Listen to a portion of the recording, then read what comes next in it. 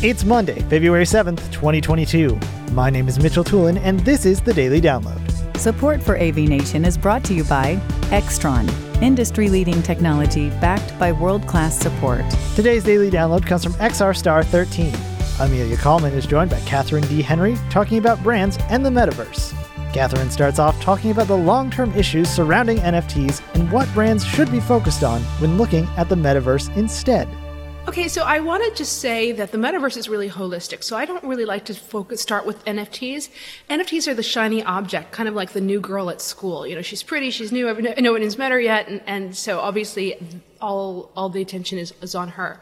What I'd like to say is that we need to take a step back and think about what does the Metaverse as an opportunity mean for us? Because the low-hanging fruit, most people are looking at the Metaverse saying, oh my gosh, I've got to be in this space because everybody else is in this space.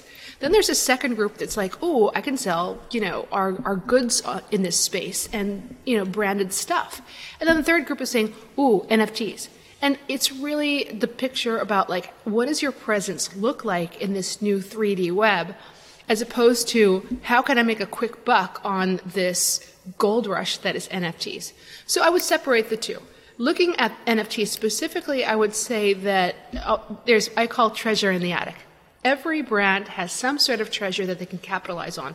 Not every brand has a mascot, but you'd be surprised. Even Jennifer Aniston her dog is now some mascot on the internet. And I think that we can expect to see a lot more people just create something random, and whether it's an avatar or a virtual human or some sort of object that will represent their brand. So if you can think about your brand as an object, if you think about your brand as a person and a personality, what is that? And how can that ambassador play across multiple spaces? And what is it that ambassador can do?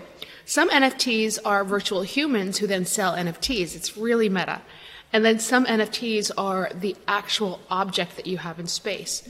So when it comes down to objects, I would say, or experiences, then you can sell that experience. So there are a number of different ways to craft the NFTs, which is why I put together that intelligence report. I wanted people to see the full spectrum of how brands are employing these, but more importantly, the strategies that they use, because they vary, very dramatically. And we've seen them evolve over time from just being employed for a specific thing, like buy the shiny NFT of a picture, to if you buy this NFT, you actually can go to something in real life. So that's what we call utility. Thank you for listening to today's Daily Download. If you like this podcast, make sure you subscribe and comment on iTunes, and also check out all the other fine programming we have here at AV Nation at avnation.tv, avnation.tv. The network for the AV industry. What are you listening to? This is AV. This is AV Nation. This is AV Nation.